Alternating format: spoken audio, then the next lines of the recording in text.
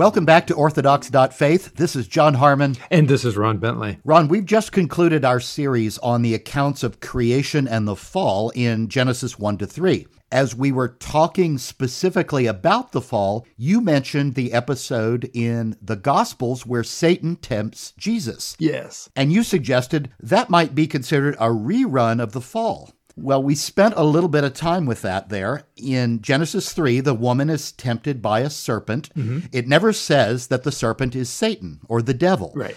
Those associations came later, but we did flesh out that vocabulary a little bit. Other Old Testament literature has this figure of an accuser called the Satan in Hebrew. Mm-hmm. He pops up on a few occasions in the Old Testament, and most people remember specifically where he shows up in the story of Job. Yeah, and when that figure got represented by Jewish writers in Greek, they reached for the word diabolos, a slanderer or accuser. It was this same enigmatic figure, though, in various degrees: accuser, tempter, deceiver, adversary. By the way, it was the Greek diabolos that gives us our word devil. In any case, this episode is fantastic fodder for many a sermon. Yes. It may be one of the few places where homiletic flights of fancy are relatively forgivable. Yes. And frankly, it's just a fun episode to treat in the Gospels. When you and I first started talking about this, you mentioned that this episode scratches many academic itches. Yes. This is a bit of an odd beast as the stories in the Gospels go. And I have to admit, there's a lot here that I find fascinating, especially the connections back to the Pentateuch. And I think we agreed we're not going to chase all the things scholars like to argue about here. I was surprised at how quickly this series got much longer than I expected, though. Listeners can take comfort knowing that we could have said more. It could have been even longer. Even longer. Well, this conversation gives us the chance to talk about some important things that are relevant to reading the Gospels. Each Gospel writer, each evangelist tells their story in slightly different ways. The impulse among lay readers is often to gloss over those differences, but we'll address a little bit of how scholars scrutinize those differences to ferret out the specific concerns of the evangelist. Of course, this is also a fantastic example of New Testament authors making reference to Scripture. And here, Scripture means the Old Testament, of course. Of course it does. Anyone who knows this knows how important that is. The documents of the New Testament make no sense without the Old. And this episode where Jesus is tempted by Satan is one place where those connections are just blazingly obvious. Well, let's plunge in and see what this is all about.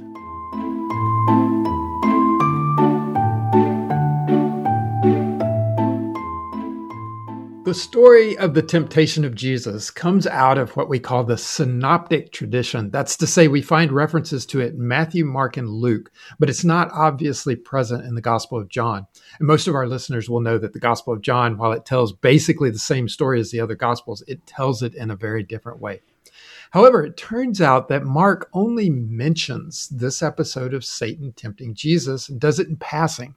The full story, if you will, is only present in Matthew and Luke.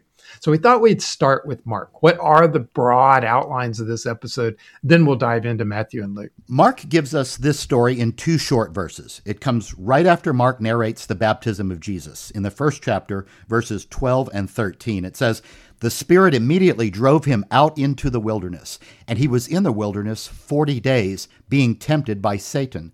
And he was with the wild animals, and the angels were ministering to him." Well, let's break that down a piece at a time. What have we got? Well, first we've got the context. Again, this episode begins immediately after Jesus' baptism. At the baptism, we had that public acknowledgement that Jesus had a special ministry in front of him. But as soon as that's over, Jesus is sent or even driven by the Spirit. The place he is driven to is out into the wilderness. There he fasts 40 days and 40 nights, an ancient way of saying for a long period of time. And he is tempted by Satan. Yeah, that's really curious there. Mark essentially transliterates the Hebrew into Greek. If you're sounding out the phrase by Satan in Mark's gospel, it reads, hupo tu satana. In other words, Mark did not reach for the Greek diabolos as some other authors do. Interesting. Well, in any case, we've got a clear appearance by that shadowy figure we mentioned earlier. And at the end of this period of fasting and testing, Mark tells us that Jesus is ministered to by angels. John, it's a characteristic of the Gospel of Mark. You might say it's a mark of Mark that he is brief. His narrative style is terse and unadorned. At first, this strikes some readers as unsophisticated. Luke, in contrast, has a far better command of Greek and comes across as an educated Greek speaker. Mark, not so much. After you spend some time with Mark, though, you begin to wonder there is nuance and perhaps even genius in Mark's laconic style. It's quite possible Mark chose very carefully what he did not say. Well, it falls to Matthew and Luke then to give us the rest of the story, as you said, Ron. Only there do we get the details about Jesus' encounter with Satan. Some listeners will know that certain scholars insist this makes the temptation story a part of a mysterious document called Q. Q is the material that we find virtually identical in Matthew and Luke, but that isn't present in the other two Gospels. The problem is that Q is supposed to be mostly sayings of Jesus. So the Sermon on the Mount is a good example of material that's supposed to be in Q. The story of Jesus' temptation by the devil, though, is narrative. It shows up only in Matthew and Luke, but it doesn't fit the sayings material framework that's supposed to be Q. No one gets through seminary, much less graduate biblical studies, without encountering Q. Ron, I detect a significant level of doubt. Perhaps I can even say disdain for this idea of Q. I think we're on the same page about that. In the library at the University of Virginia, I could go pull a critical edition of Q off the shelf. It may not be immediately obvious to listeners how preposterous that is. A critical edition of something is an edition that lets me see the differences between existing copies of a document. There are absolutely no extant documents of something that looks like Q. It's completely a hypothetical document.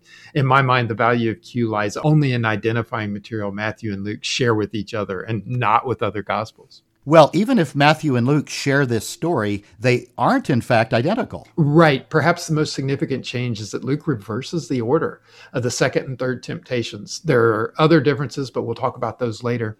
Many scholars will say they think Matthew's version is close to the original story, whatever that means, and that Luke has a variant on that. In any case, why don't we start with Matthew's version of the story and go from there? Sure, but I also want to mention this. If you are concerned that Matthew and Luke tell different versions of this story, don't be. We'll come back and deal with that before the episode is over.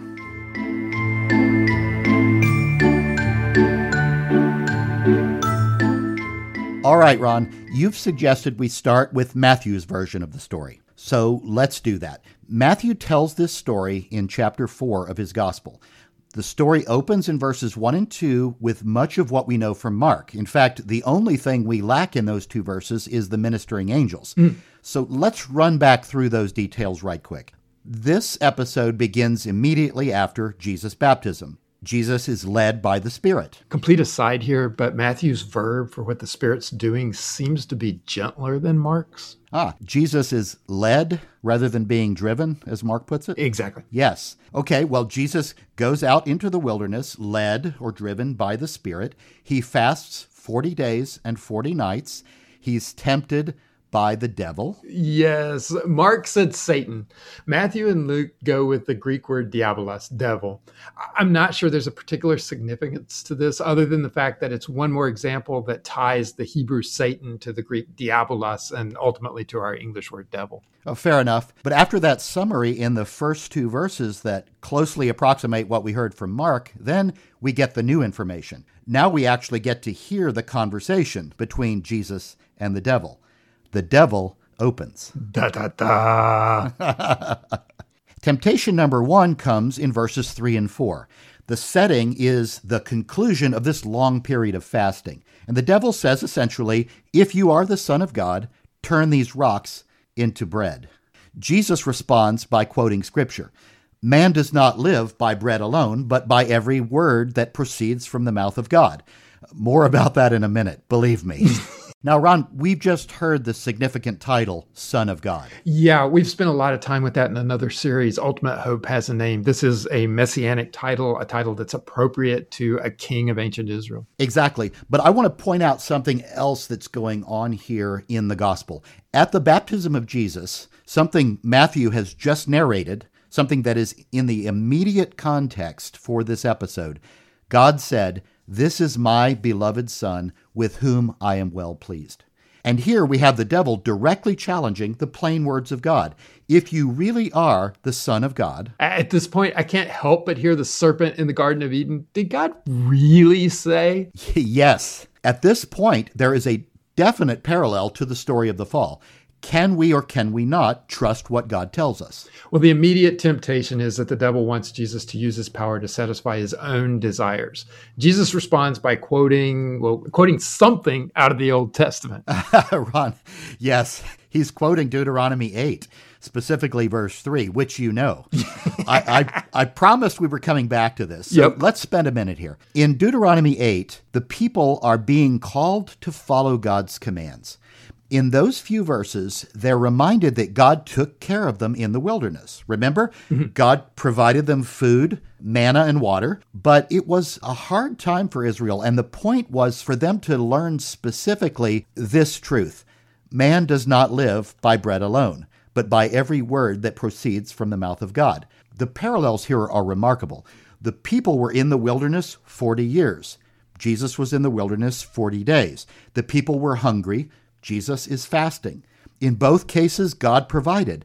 But the most important point is God's word is what matters. Well, and by the way, speaking of God's word, as you observed there, didn't God just say, "This is my son"?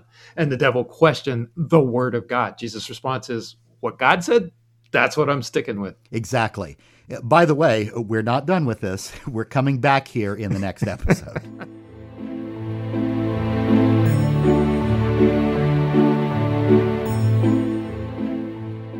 Now, temptation number 2 comes in verses 5 to 7, and the setting is the top of the temple somewhere. The temple was the tallest structure in Jerusalem. So the pinnacle, which is the translation we see often, and not sure if that's the best translation, but the pinnacle of the temple would be the highest point in the city, and it would be in one of the busiest, most public parts of the city. If it refers to the edge or to an extremity, that is something up high in the temple that juts out, it could mean a corner of the temple platform, the temple mount, or something similar like that. Depending on which corner of the temple they were at, it was either a tremendously impressive fall or a very busy intersection for a very public display. The devil tells Jesus, if you are the Son of God. There we have it again. If. Yes. The devil isn't giving up on that, is he? He's taking every opportunity to cast doubt on God's word. In any case, he says, if you are the Son of God, throw yourself down because it is written. And then the devil quotes Scripture. Well, the devil goes down to Georgia. I guess he can quote Scripture too. Specifically, he quotes Psalm 91. Where God commands the angels to protect those who take refuge in him. And Jesus responds, you shall not put the Lord your God to the test. Again, he's quoting Deuteronomy, this time chapter 6. Well, the immediate temptation seems to be the devil wants Jesus to use his power to demonstrate who he is in relation to God by providing a miracle. You can hear the crowds as they'll later say to Jesus, show us a sign. The devil is trying to create an artificial need for God to act, as I understand it. Yeah, precisely. God's faithfulness should be a given. We don't test God to see if God will be faithful. Okay. The passage Jesus quotes here is specifically verse 16 in Deuteronomy 6. The context here is a very specific instance where the people of Israel put God to the test. It was a time where God had Moses strike the rock to provide water after the people grumbled about being thirsty. Well, in Israel's case, at least, the need was real. They had a legitimate need for water. The way they expressed that need, though, I think betrayed their lack of confidence in God. True. To put God to the test here, as the devil tempts Jesus, though, would probably have been even worse. This would have been a completely manufactured test of God's faithfulness. And again, we're going to come back to this in the next episode. More to say. The final, yes, the final temptation, number 3, comes in verses 8 to 10. The setting now is a high mountain where the devil and Jesus survey all the kingdoms of the world. And the devil says, I give you all this if you worship me. I notice the pretense, if you'll let me call it that, of if you're the Son of God, that's gone. This now seems like a bald-faced power grab. I notice the devil is offering Jesus the chance to be a vassal, a bit like Herod to Caesar. Jesus gets power if he acknowledges the devil's authority. Yeah, the condition is something we translate as worship. In Greek, it's proskinesis. It carries the implication of kneeling or even prostrating oneself before another. The immediate temptation is to subvert God's intention, give the devil a place he's not supposed to have. And incidentally, in the end, Jesus gets everything the devil offers him anyway. Jesus' response to the devil is, you shall worship the Lord your God and serve him only. Now Jesus is quoting verse 13 out of Deuteronomy 6. We're at the heart of the story where God gives the law to Israel. And that comes with a requirement that the people will hand down God's commandments from one generation to the next. At the very center of that is the Shema, which Jews still recite daily. Hear, O Israel, the Lord is our God, the Lord alone. Love the Lord your God with all your heart and with all your soul and with all your strength. That's Deuteronomy 6, verses 4 and 5. A few verses later, the verse that Jesus quotes reiterates this core foundation of the faith and its connection to the commandments. Divine honors are for God alone. Anything else abandons everything that Jesus is. Again, we're coming back to this in the next episode. We must. A lot more detail, yes. Ron, I think the verse Jesus quotes here was actually very important in your own PhD dissertation. It was, and I'm looking forward to the chance to talk a little bit more about that. Well, verse 11 concludes the story, and the devil leaves. Now we get the one piece Matthew had been missing from Mark's version. The angels come to minister to Jesus. Notice this is just what the Psalms promised and what the devil quoted. Right. The angels actually do minister to Jesus, but that doesn't happen as a result of some manipulation on Jesus or the devil's part.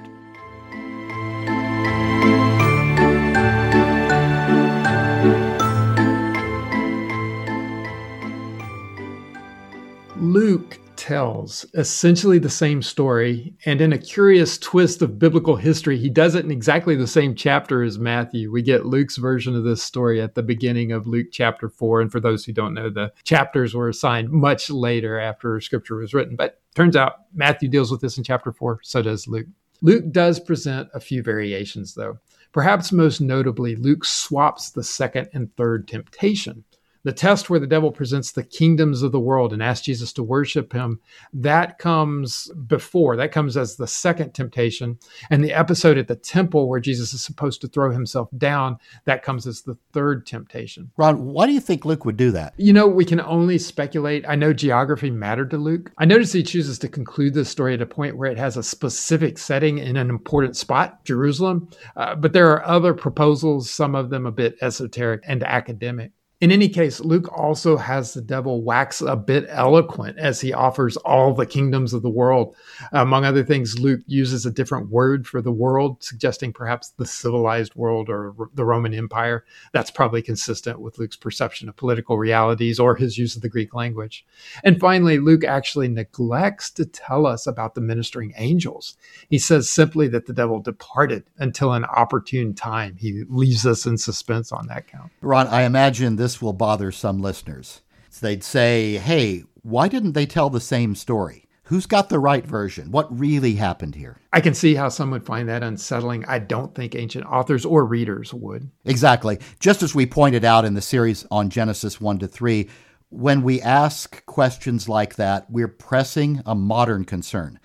Matthew and Luke and Mark and John would all consider the narrative sequence something they could adjust to tell a more coherent story, both rhetorically and theologically, a story that best addresses the specific concerns they had. Okay. This is by no means a way of challenging the reliability of the Gospels.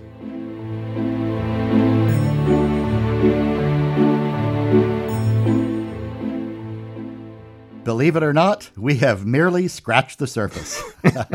Yep. There's a lot going on in this story. And so far, we've just walked through the context and the basic narrative. I think you planned it this way, John. I gave you grief for 5 episodes on 3 chapters of the Bible. You lead me off in a direction where we can get an easy 2 episodes, maybe 3, out of a few short verses in the gospel. I notice you're leaving open the option for even more episodes out of this. Yeah. In any case, now that we have the basic narrative of this story in mind, we want to come back and burrow into some of the details. There are probably aspects of this that our listeners may have missed. Our listeners may consider it a mercy, but that's where we have to wrap it up for now. For more information about this podcast and our other activities, please do see our website at orthodox.faith. That's orthodocs.faith. Thank you for listening.